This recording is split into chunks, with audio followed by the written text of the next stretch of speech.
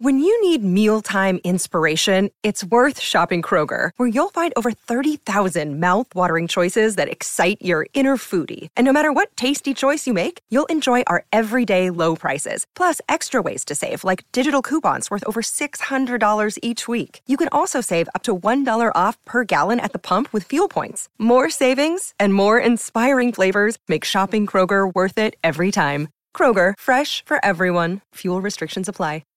Lucky Land Casino, asking people, what's the weirdest place you've gotten lucky? Lucky? In line at the deli, I guess? Aha, in my dentist's office.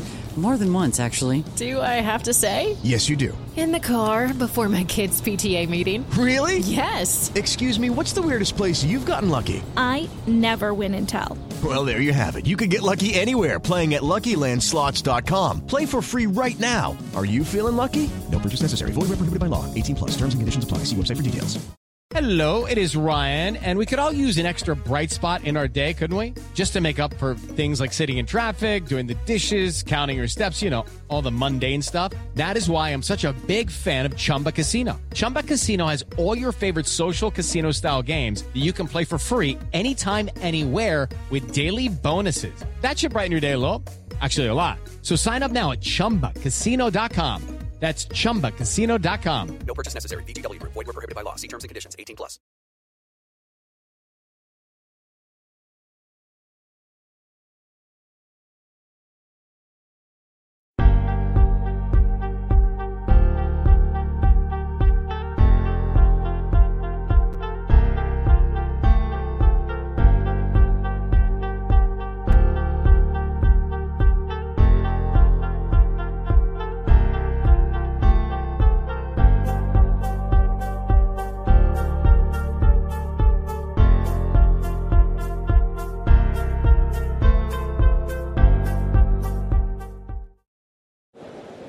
Ready?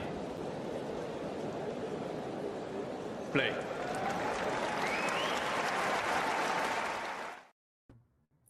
Well, hello there, and welcome to WTA Weekly. What a week it's been, I'll tell you that. Not the final I think any of us were expecting, but I think we got a good deal out of it. I am joined today by the wonderful Bianca.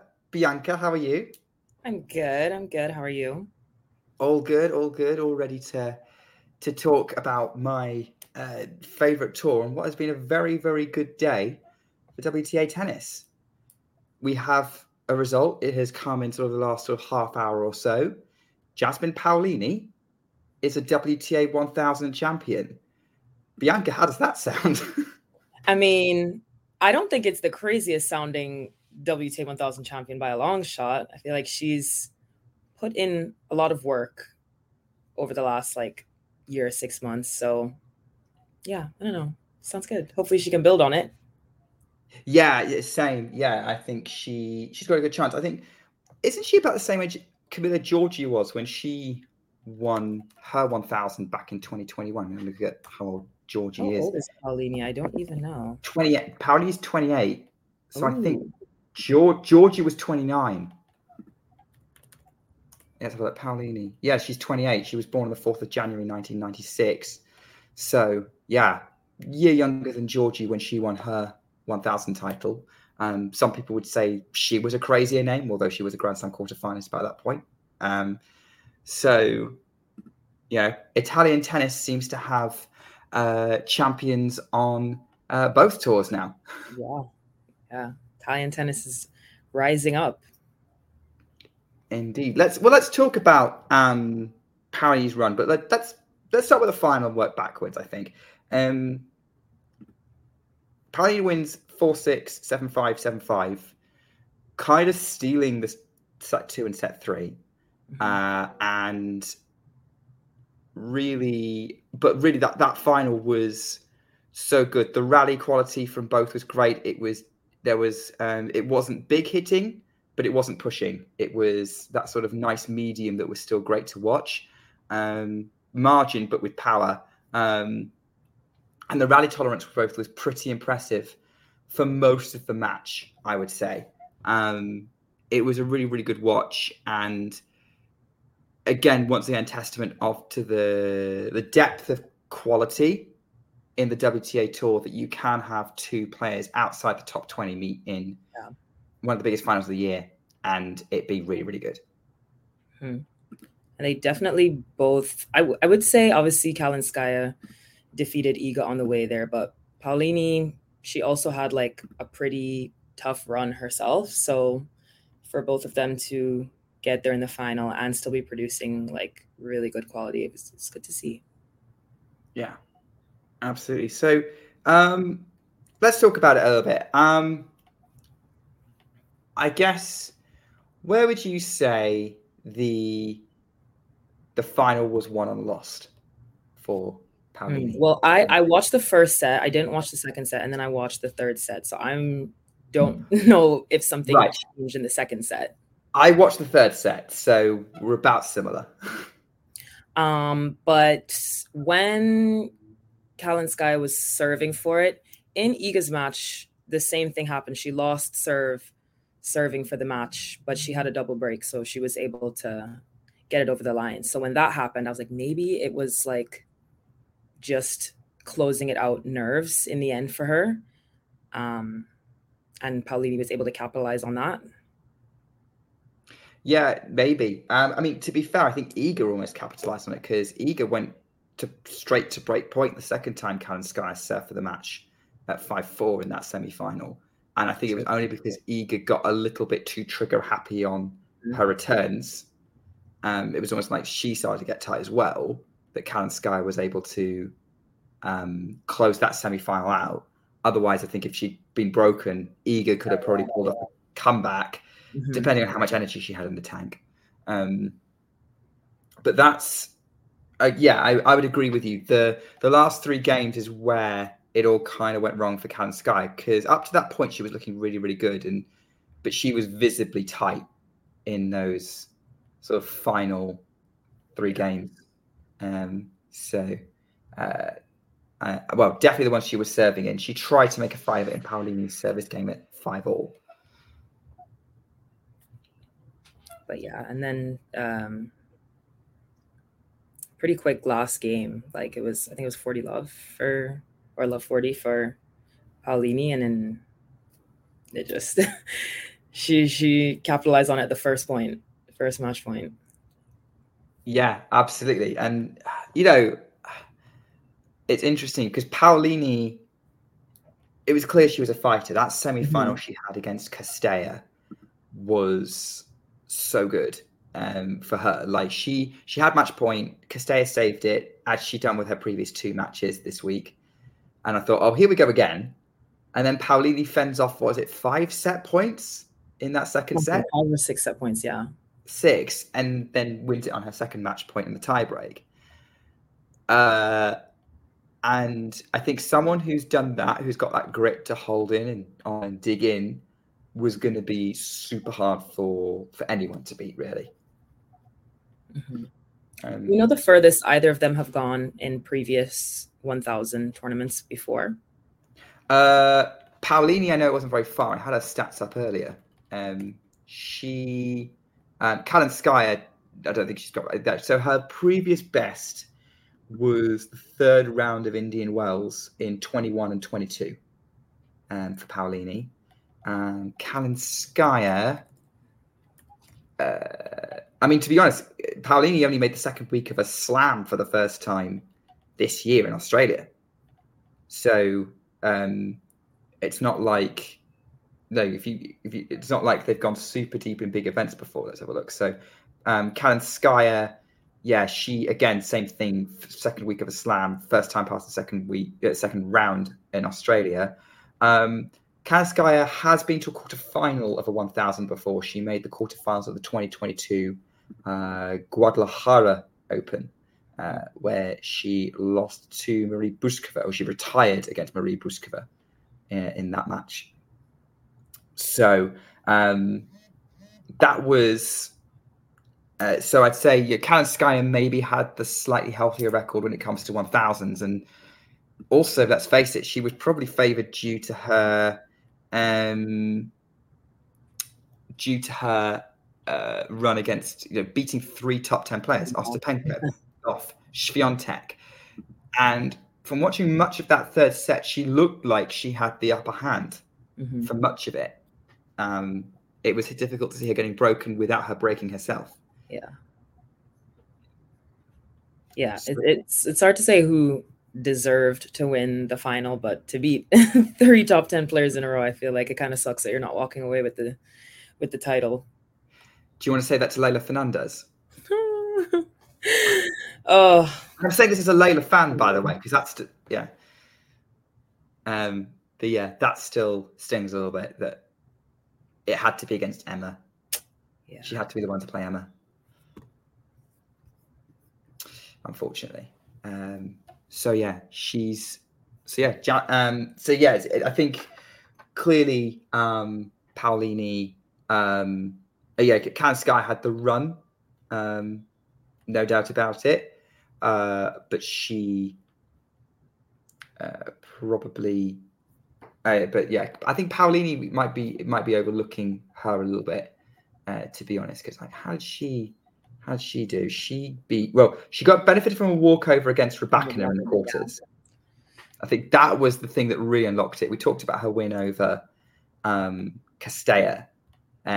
She beat Sakkari in straights. She beat Fernandez, speaking of in straights, and she beat Haddad Maia in 3. So, yeah.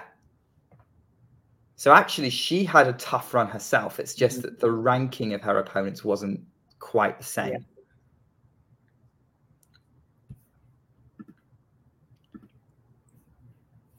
Yeah. So how long have you been following any of Paoli's career? Because she came to my attention at the 2021 US Open. There's a lot of parallels between this tournament and that 2021 US Open, where we have 2 kind of outsiders in a big final producing a really good quality match, having both fought through the draw in spectacular ways in different fashions. Obviously, Emma coming through qualifying, Leylah beating a load of top 10 players.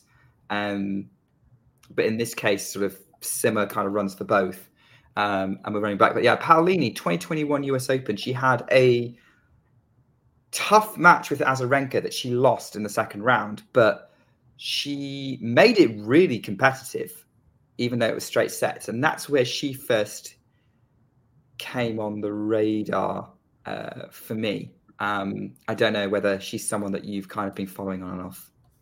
Not really. The most I keep up with her is her on Team Italy and the Billie Jean King Cup and United Cup. Kind of, that's more where I feel like I'm seeing her, the stuff she does for Team Italy.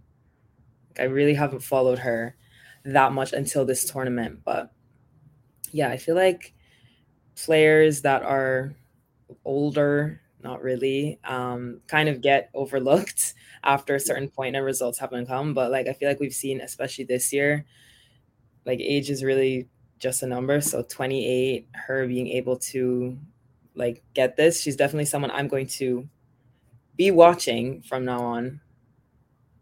Yeah, and she's kind of a scrappy player. She's actually not too dissimilar to Fernandez, actually, in that she's on the shorter side height-wise, but packs a surprising punch. Her counter-punching ability is really, really strong. Very dynamic player, which is kind of what you have to be when you're kind of that height. Mm-hmm. Literally, you have to scrap for everything because you could get served right off the court or pushed around. I mean, how tall are you, Bianca? I'm 5'9", so I don't. Okay, where does little that taller. Yeah. Fair enough. Okay, yeah. So yeah, on the tall side, that would make sense actually. So you could make that you'd be raining down the aces. It's definitely my go-to when I was like, okay, back against the wall. Let's just try whip out a good few down the tee serves and just get out this game. Whereas I think Paolini just went with, I'll just hit the massive inside out forehand. That should do the job. So that's the final. I think we've kind of wrapped up everything to do with the winners. Obviously, very excited with these two players. I mean, how positive are you about their prospects, sort of, to maintain these? Maybe I don't think consistency is something we can necessarily expect because it's the WTA, and I mean that in a good way. There's a lot of other people of similar level kind of competing in there, but how confident are you that we're going to be seeing Paolini and Kalinskaya at this stage again? We'll see. I don't know about both of them in how many major finals, 1,000 finals they'll be making, but it's not like they came out of like the woodwork. Like these are names that we've seen around before. Like I found it funny that so many of these like the WTA page were running with, a qualifier is into the quarterfinals and the qualifier is Kalinskaya. I'm like, we're making it seem like she's completely unknown. But yeah, I feel like it wouldn't be shocking if they had like a fourth round appearance at a Grand Slam this year. I mean, they already have. They played each other in the fourth round of the Australian Open. Yes, they did. Job done. Tick. Yeah, done. Let's go set the beach for the rest of the year. See you in Australia. No, maybe not. I think they're too competitive for that. I think the main concern would be for Kalinskaya, given she kind of fits into the kind of what some people would call a glass cannon kind of stereotype. Someone like a Mukova, who very, very talented, has a strong peak form, but really depends on how the body holds up. Yeah. Speaking of poor Mukova, she's had to have another surgery on her wrist. Like, when will it end? Like, what does this woman do to catch a? I mean, like, she caught a break a little bit quite a bit last year, and we saw the break that she caught, what she was able to do with it, and it's just been like cascading injuries once again. I know this is a slight tangent, but I'm going to make a bit of a statement here and say how much you agree with it. But I think out of the people on tour who haven't won a slam, Mukova's come the closest. Yeah, well, yeah, definitely. She was almost there at the French. Yeah, 4-3 up with a break. Yeah, I don't think anyone else on tour who has been in a Grand Slam final has been up a break. No, I don't think Jabber came as close as her when she. Yeah, Jabber had more opportunities. Yeah, so it depends on how you define it. But Mukova has made more of her opportunities that she's got, maybe. But it depends on how you define it, right? Some people would say, no, it is Ons because she made more finals. But yeah, I think you and I are in the same category, but Mukova was closest to winning when she did make it. So yeah, well, speaking of that French Open final was won by Iga Swiatek, who did not win this tournament, to a lot of people's surprise, including maybe herself, given how she reacted at the end of that semi-final loss to Kalinskaya. Let's hear what she had to say. I didn't play my tennis tonight, but on the other hand, I was there to win it, so for sure I didn't live up to my standard as I usually do, so I'm not happy. But on the other hand, like, these 2 weeks were so intense that you just have to look forward, and it doesn't matter now. So, Bianca, give us your thoughts on what Iga had to say there. Well, this just proves how much of a champion mentality she has. She's fresh off of another 1,000, and she played well. I think it was just obviously at the end that, again, like you said, like, trigger happy. I don't think it's anything to like freak out about, like back to the drawing board type thing. Like, I thought she was playing pretty well, but of course, when you have that champion's mentality, you're not satisfied with anything but the trophy. So maybe a little bit of frustrated words from her there, like, but I thought it was fine. She definitely didn't produce the level that she knows she's capable of. Mm-hmm. But you're right, she did play pretty well. I mean, like, okay, 18 unforced errors in the match. That's not good, but it's not horrific. Yeah. That's she still was in the second set. She was very much in the first. It was a real fight. She just didn't produce the level needed to win that match. She did go off the boil in the middle of it. And that's probably talking about where the fatigue comes in that she was talking about. But yeah, I think a lot of the time, Iga's level, even when she's not having a good day, is enough to win most matches she plays. So I think she's frustrated that she wasn't high enough to win this match. Yeah. Like usually an off day, instead of 6-love, 6-1, it's 6-4, 6-4. Yes, exactly. Like an off day for Iga. Yeah. I think the only time I've ever seen her lose double breaks was when she was ill against Krejcikova in the final last year. No, it was Rybakina, Indian Wells. And again, she wasn't well. She was injured for that. So not great. I mean, here's something I wanted to kind of bring up, because obviously this loss has created, as things sometimes do, a lot of online discussion. So I think it's probably a good thing to dive into this and look at. We are both of the opinion that Iga played pretty well and produced a very strong level for a professional tennis player in that match. But whenever she loses, there's always a discussion of either, she's not that good because she lost to someone outside the top 30, or it goes to the other extreme of she only loses when she plays badly, if that makes any sense. Like she has no hope when she's playing badly, which I know I have thoughts on that, but I'm going to stop talking. Do you want to wade in on this? Yeah, I feel like this is such a common theme to do to players if they have one like off day or they're not winning, to just start immediately like putting out think pieces of how horrible they're playing, or how they don't have any problem solving skills when they're not playing their best. But I don't know. I think it's a weird narrative to spin.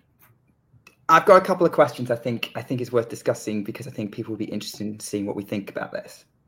So here's the first one. And this is one I actually post on Twitter. I think I'm still waiting for the results of that poll.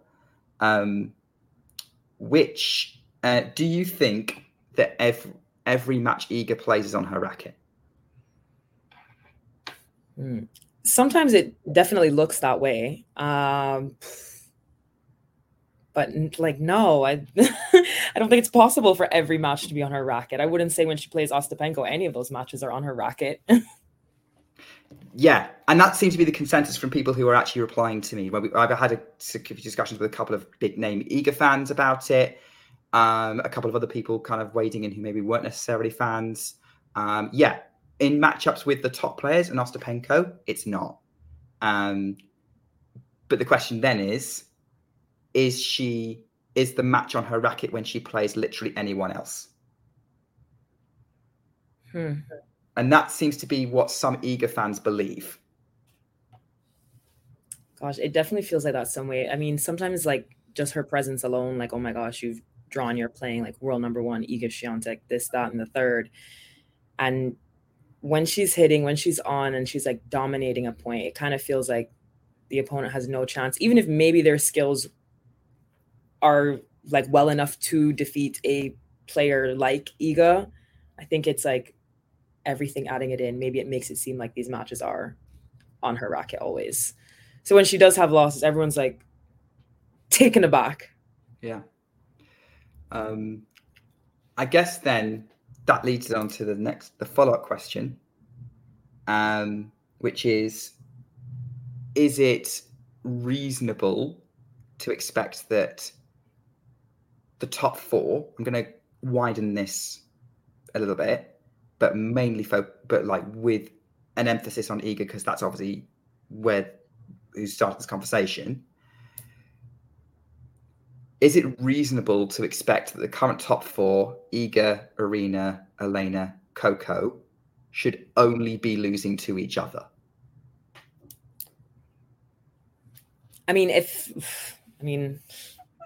mostly only losing to each other. Like if they're losing frequently to a lot of lower ranked players, then that's like can raise some questions there. But like the tight matches where they're both playing like really well, I feel like their head-to-heads should be pretty equal with each other. Like the Coco Iga head-to-head is like a little concerning, but we've seen all of them play each other and beat each other. Just depends on like the surface or the altitude or whatever. But yeah, I think the majority of their like close losses should be to each other, like losing when they're playing well, just because their levels are so equally matched. Okay, so it's like when they're playing well, yes, but if they're having an off day, but then again, it depends. Like then, if you're a top player, how often should you have an off day? Yeah. And I think everyone's answer to that question is going to be different.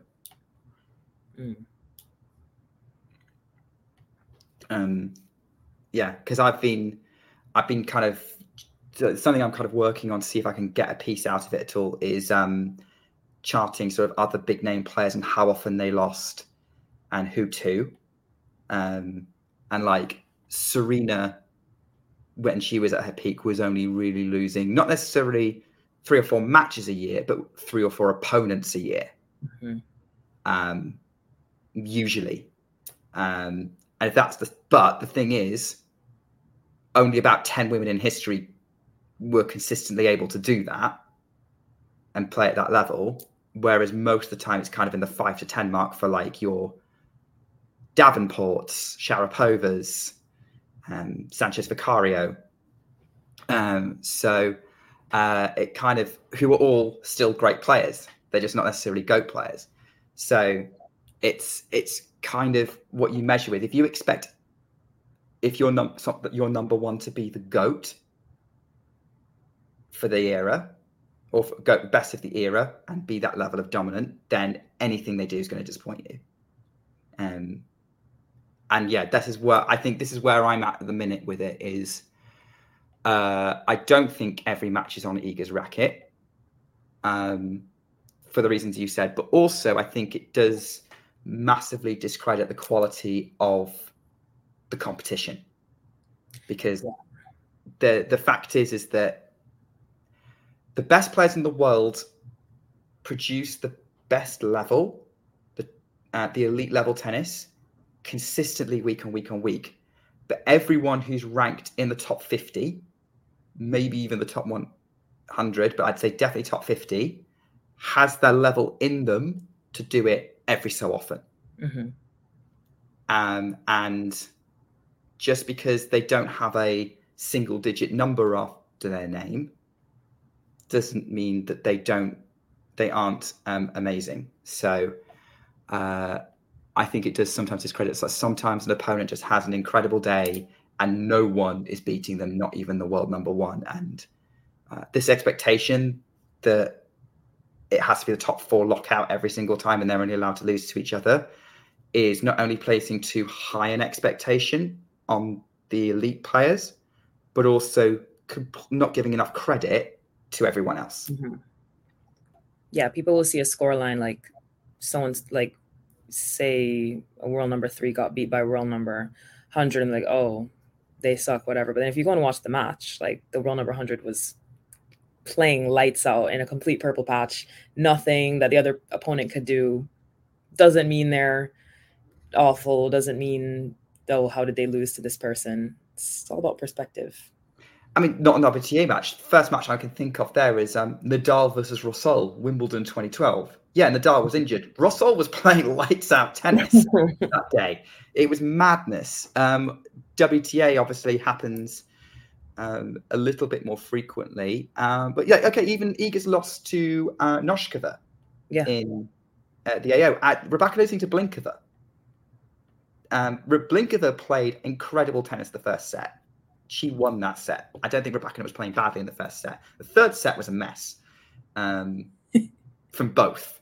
But the it's you're right. There's if you watch what happened, and that's what we kind of I agree with you, Sean, saying people underrating top 100 players in general.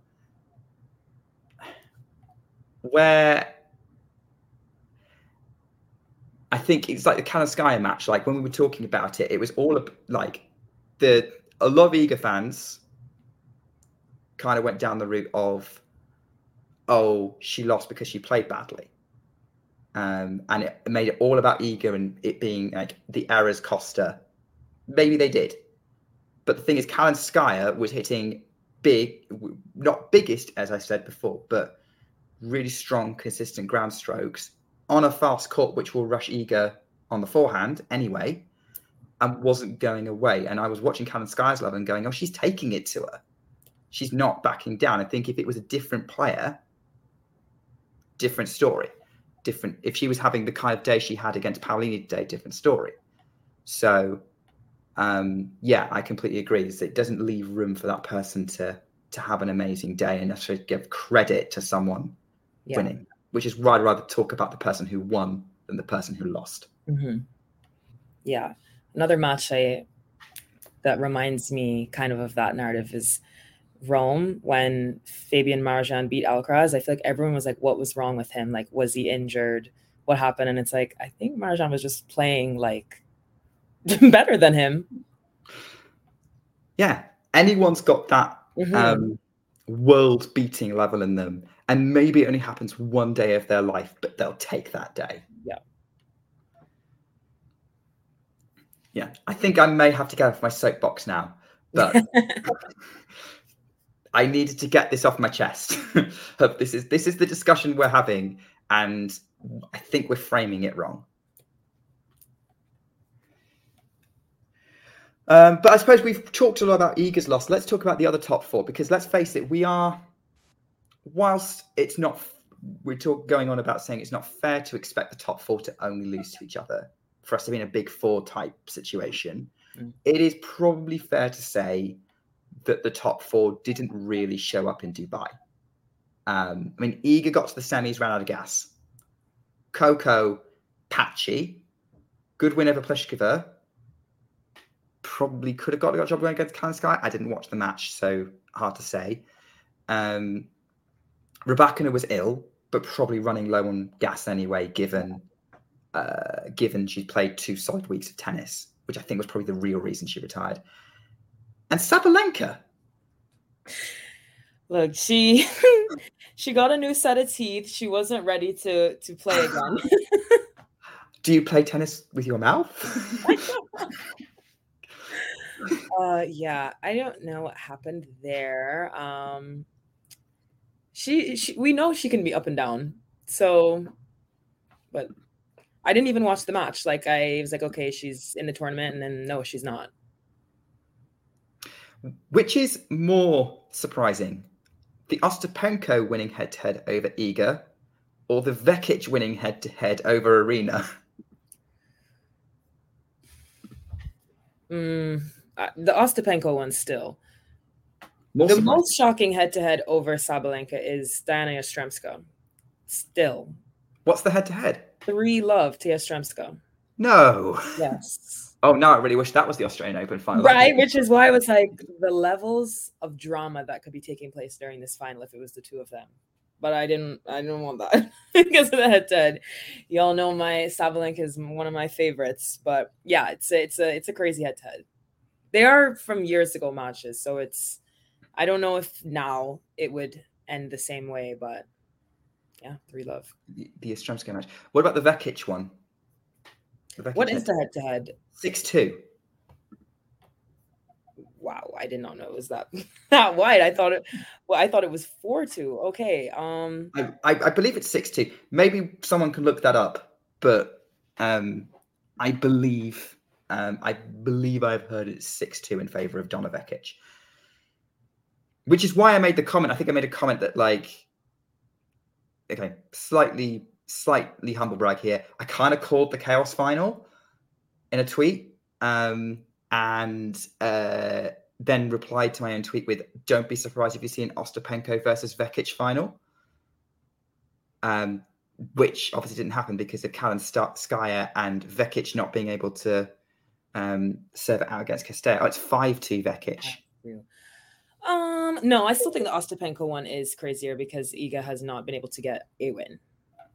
Like, clearly Sabalenka has the tools potentially to defeat Donna Vekic. I need to see Iga against Ostapenko again because I want to see if she's able to get the win.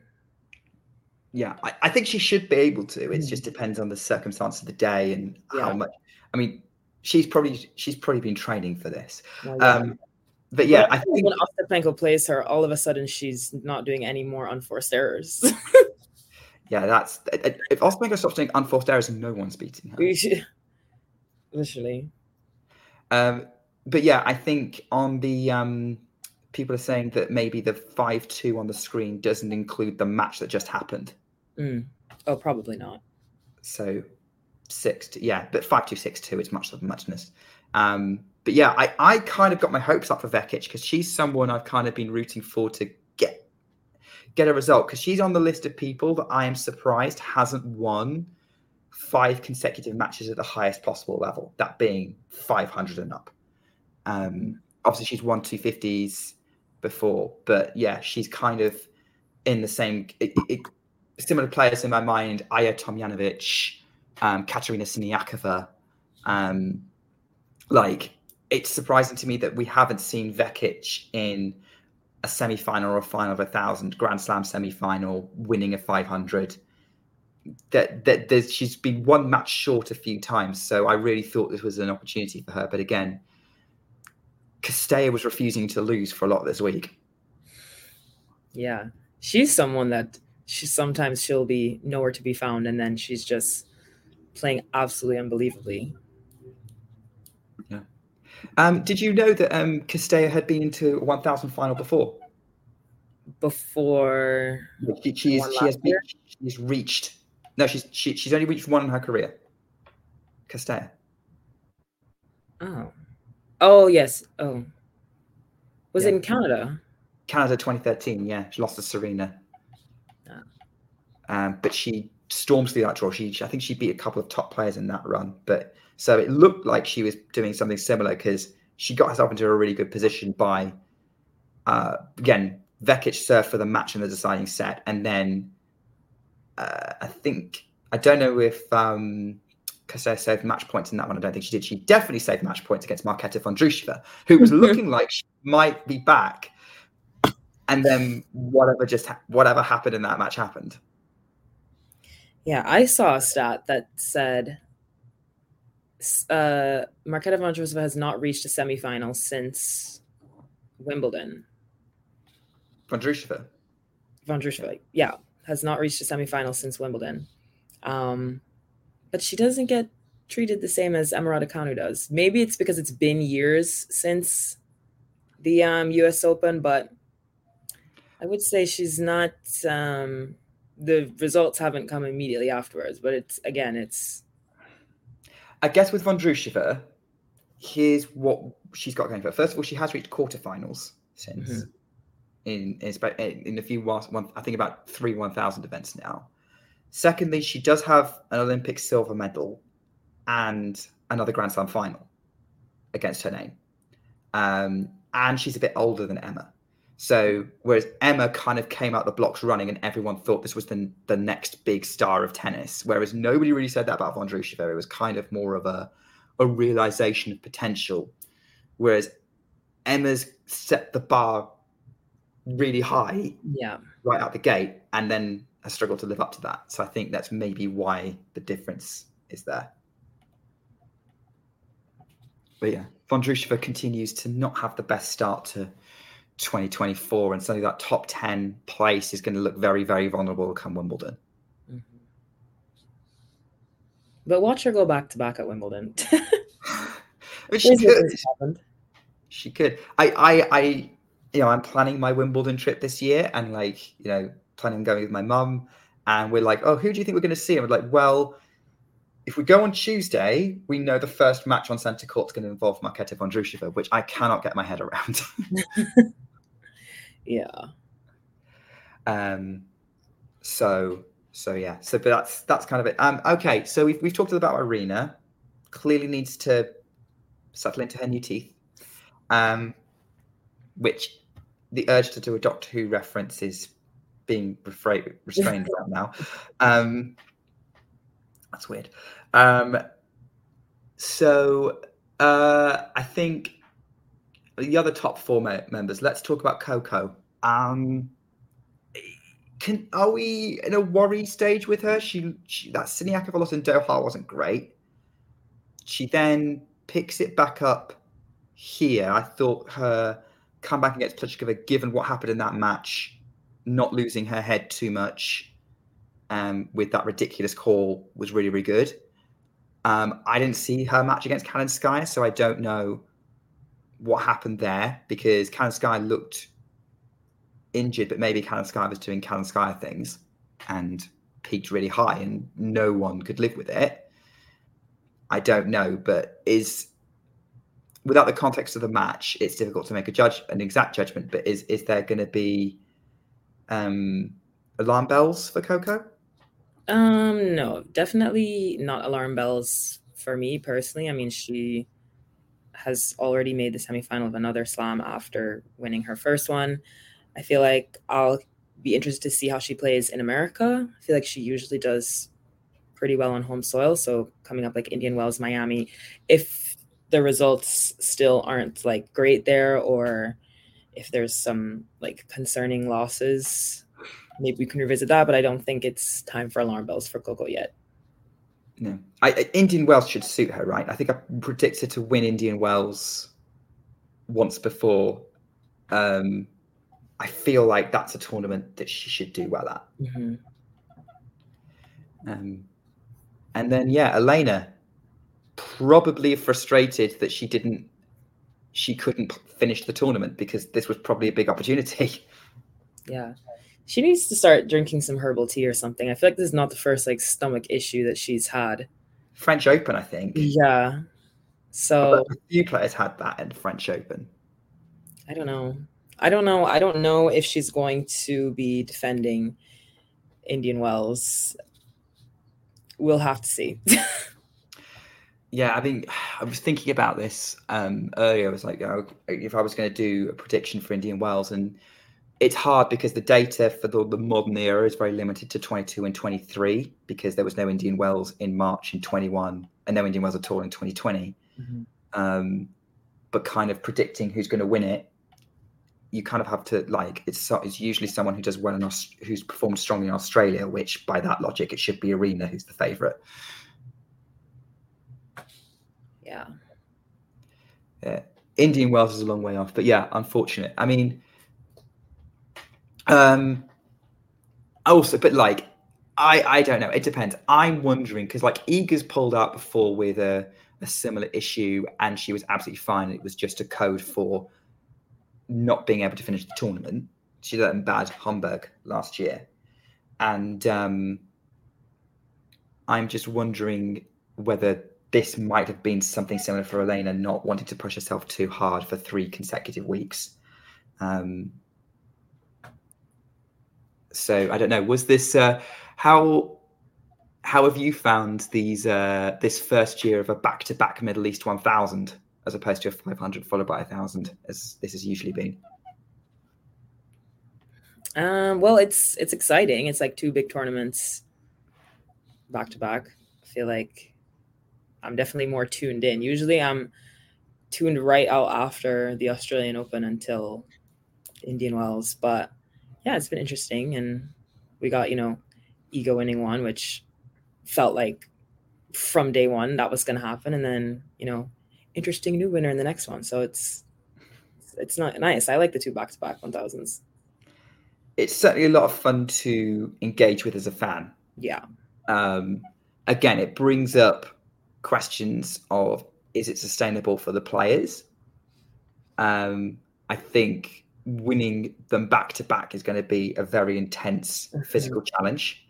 I think there's a reason why so few people have done that back to back. Not just these events, but when we've had Madrid and Rome back to back, or Canada Cincinnati back to back. I think it's always been a tremendous physical feat to do that. So that's the question around how much it should be encouraged. But in terms of giving me tennis content, I'm very, very happy. We need a quirky name for it, like the Sunshine Double. We need something for it. I went with the Middle East Double, which I know is a bit dull, but it was the only thing I could think of. Maybe because it's Doha and Dubai, you should call it the Double. Just stutter. The Double.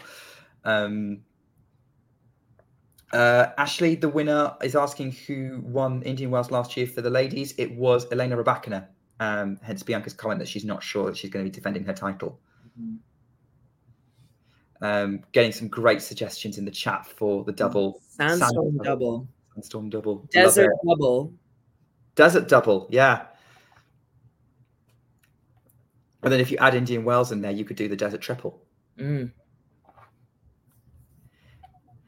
All right. Well, speaking of, I mean, we're talking a lot about Indian Wells, but it's not Indian Wells yet. That's the problem. Because we've got 2 tournaments in the US. So great for Bianca. It's all in your time zone. Love it. Finally. Or close to your time zone anyway. We have a 500 taking place in San Diego, a 250 taking place in Austin. I believe we have people covering one of those tournaments, but I'm relying on my memory right now. It's gone a complete blank. So if anyone wants to remind me or correct me of what's going on there, that'd be great. But yeah, San Diego will see the return of Jessica Pegula after a tough start to the season. She's going to be looking to be back on track as the top seed. Isabel's going to be in San Diego. There you go. So hopefully she can give us some amazing Pegula content that we know that she always gives. Maybe just hand her a beer. That'll just solve everything. But yeah. 500. So yeah, top seed is Jessica Pegula. Second seed is Beatrice Harold-Meyer. Third seed, Emma Navarro. I mean, she's already third seed in a 500. Anastasia Pavlyuchenkova was the fourth seed. Then Daniela Stremska, Marta Kostyuk, Donna Vekic, and eighth seed. This makes me very happy to see this player with a seed against them. Leylah Fernandez is seeded. I wonder if this year will be her year. I mean, year for what? To make a comeback. Comeback. I mean, she's getting there. She's already looked. She's probably going to be seeded for the French and Wimbledon. So if you mean, it depends, because like her year could be winning consistently, or it could be winning a Grand Slam. 1,000. I would be happy if she won 1,000. I mean, so would I. It would be so cool. She's got Tatiana Maria in her first round, by the way, in San Diego, which I think is a winnable match for her. I think Maria has made a Wimbledon semi-final, but I think Fernandez should be able to hit through her. I mean, she's not a big hitter, but she's also, they're both counter punchers. And I think Leylah's probably a little bit better at it. So yeah, great opportunity for Fernandez. Who else in the draw? Caroline Wozniacki's got a wild card. She's playing Anna Blinkova in round 1. Yastremska's got a tough opening round against Caroline Dolhide, who is the Guadalajara finalist there. Thank you.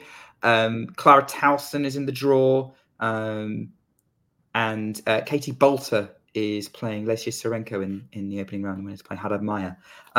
So that's the player field. Kind of thoughts on people we should be keeping an eye on there? Well, Blinkova, I think for sure I'll be keeping an eye on. Pegula, I mean, I feel like she should be at least getting to the semis or final of this tournament. She's the top seed. I feel like she needs a win right now also for some confidence back. Yeah, she's got a good chance anyway. She's playing either a qualifier or Varvara Petrova in her opener. She's got a bye in the first round. Quarterfinals would be Wozniacki, Blinkova, Dolhide, or Yastremska.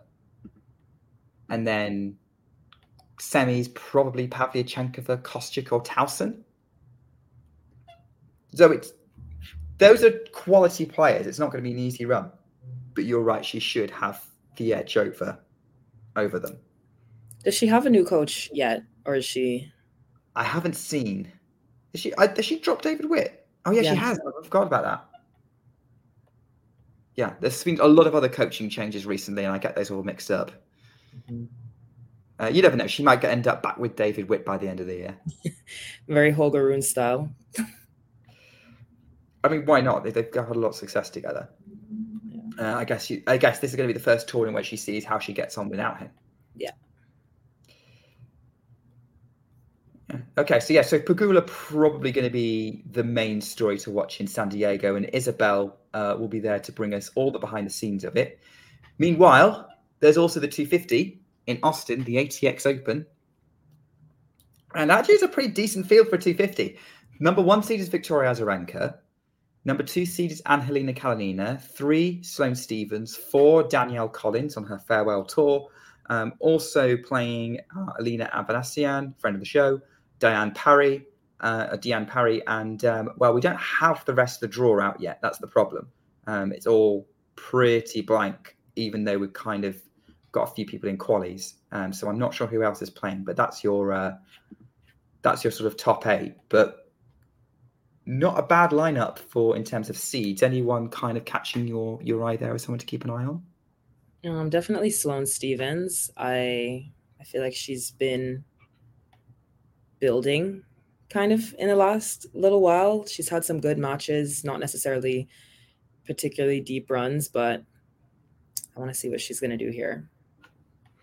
Okay, so let's see what Stephens does. Collins as well on her farewell tour. I don't know why I'm not buying that it's a farewell tour. I don't know what would convince her to go. I'll go on another year then. Winning a slam or 1,000, especially at the end of the year, she'll be like, "Oh, wait." It didn't convince Panetta when she decided to stop. Facts. Well, maybe that will actually convince her to stop completely because you end on a high. Yeah, it's like that's it. Don't need to prove anything else. And to be fair, she's currently playing like she has nothing to prove. By the way, Kirit in the chat for the live stream is saying that he's backing Emma Navarro to win the title in San Diego. Bold pick. She's definitely rising up the ranks very quickly. Is that a step too far? Just looking at the field, maybe one step too far. Maybe we get a semi. Having a look at her draw now. Yeah, so Emma's got a bye, and then she's playing either a qualifier or Katerina Siniakova in her opener, and then probably Layla in her quarterfinals. So yeah, it'll be a tough fight, especially if it's Layla. Okay, there we go. So we are up to date with all things WTA. Congratulations again to Jasmine Paolini for winning her first 1,000 title, second career WTA Tour title. Very deserved, very exciting player, and looking forward to seeing what else she does. But obviously, we're all looking forward to next week as well. So hope you enjoyed the chat today. If you did, please give us a like and follow us for more content like this, or even sort of give us a like or a follow on any podcast feeds you might be listening to us back on. Great to see we've hit 6,000 subscribers overnight. Thank you all for coming and joining us on this journey. Hoping you're enjoying talking tennis with us. Lots of great contributions in the live chat. So yeah, always enjoy having all of you part of this. Keep an eye out for any live streams that we've got coming up. So I know we're covering the Rio Open semi-finals tonight, and probably also the final tomorrow, whoever that ends up being. Bianca, what events are you going to be watching sort of today, tomorrow, and then in the upcoming week? Probably the Rio Open final I will be watching. Yeah, I've not been the best tennis watcher as of late. As I said, I usually am in a slump after a Grand Slam. But yeah, I watched the thousands, so we'll see. Whatever's on. I usually just turn on my sports channel and I'll have the multiple streams going, and whichever one pulls me in, that's the one I'm watching. Well, there's plenty of 500 action because it's not just the WTA 500 in San Diego where Isabel is, but we've also got the Dubai 500 and Shuhri's covering that for us. Obviously, Daniel Medvedev, top seed there. There's the Acapulco 500 happening as well, although I probably won't be able to watch much of that because they never play in my time zone. But that's all the ATP stuff. I'll probably be mainly watching San Diego. Let's be honest. Going to see what kind of happens there. And I know that Vance will probably be watching quite a lot of that as well, given it's his own tournament. But keep an eye on all the content we've got coming from the other tournaments. And of course, our weekly shows, ATP Weekly, will be coming to you in the next couple of days. And we will be back next week with more WTA Weekly, where we not only wrap up everything from San Diego and Austin, we start talking about the Sunshine Double, because Indian Wells in just over a week. And Bianca's loving that. Yes. It's going to be good. It's going to be good. Well, thanks everyone for joining. Hope you've enjoyed this episode. And there's plenty more to come. I'll see you soon. But in the meantime, take care and keep talking tennis. If you enjoyed this video, make sure you hit that like button. Don't forget to subscribe and click that notification bell so you don't miss out on all things tennis.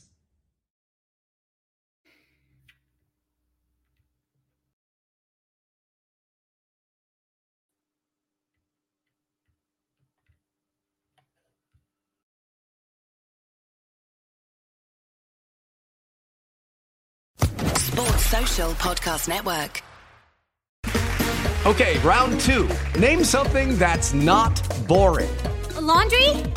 Ooh, a book club. Computer solitaire, huh?